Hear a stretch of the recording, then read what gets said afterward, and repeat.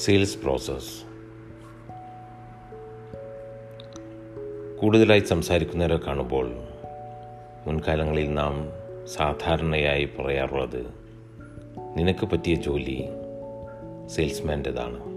എന്നാൽ ഇന്ന് വളരെയധികം ഫോക്കസ്ഡായി സംസാരിക്കുന്ന വ്യക്തികൾക്ക് മാത്രമാണ് സെയിൽസ് രംഗത്ത് പിടിച്ചു നിൽക്കുവാൻ സാധിക്കുകയുള്ളൂ. Ideas are around us, unknown or unnoticed.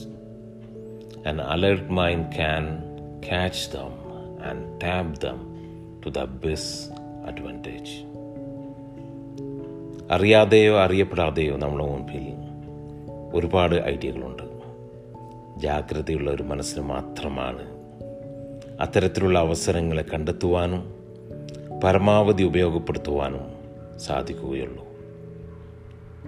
എങ്ങനെ നമുക്ക് അത്തരത്തിലുള്ള ഒരു മൈൻഡ് സെറ്റ് ഉണ്ടാക്കിയെടുക്കാൻ സാധിക്കും? Learn, unlearn and relearn. പലപ്പോഴും നാം വിചാരിക്കുന്നത് ഒരു സെയിൽസ്മാൻ ഏറ്റവും കൂടുതലായി വേണ്ടത് സംസാരിക്കുവാൻ വേണ്ടുന്ന സ്കിൽ സെറ്റ് ഉണ്ടാക്കിയെടുക്കുക എന്നുള്ളതാണ് പ്രധാനം. യഥാർത്ഥത്തിൽ 20% മാത്രമാണ് സ്കിൽ സെറ്റിൻ്റെ പ്രാധാന്യം. 80% മൈൻഡ് സെറ്റ് മാത്രമാണ്. 80-20 പ്രിൻസിപ്പിൾ നമുക്കെല്ലാവർക്കും തന്നെ അറിയാം. Lead generation. The more you travel, the more you get. The more you communicate, the more you can generate.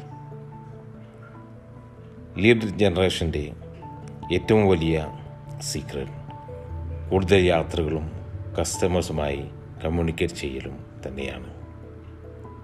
ആദ്യമായി നാം മനസ്സിലാക്കേണ്ടത് who is our target customer audience എന്നതാണ്. അതോടൊപ്പം അവരുടെ പെയിനും അതിലൂടെ നമ്മുടെ പൊട്ടൻഷ്യൽ കസ്റ്റമറിനെ അതല്ലെങ്കിൽ നമുക്ക് ഫിറ്റായ കസ്റ്റമറിനെ കണ്ടെത്തി അവരുടെ പ്രശ്നങ്ങൾക്ക് യഥാർത്ഥമായ സൊല്യൂഷൻ നൽകുവാൻ നമുക്ക് സാധിച്ചാൽ അവർ നിങ്ങളുടെ പ്രോസ്പെക്ട്സായി മാറും.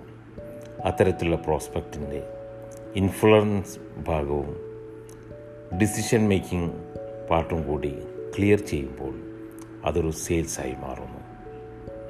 ഏതൊരു സെയിൽസ്മാനും 3 തരത്തിലുള്ള സെൻറ്റേഴ്സിലൂടെയാണ് കടന്നു പോകുന്നത്: fear centre, logic centre and emotional centre.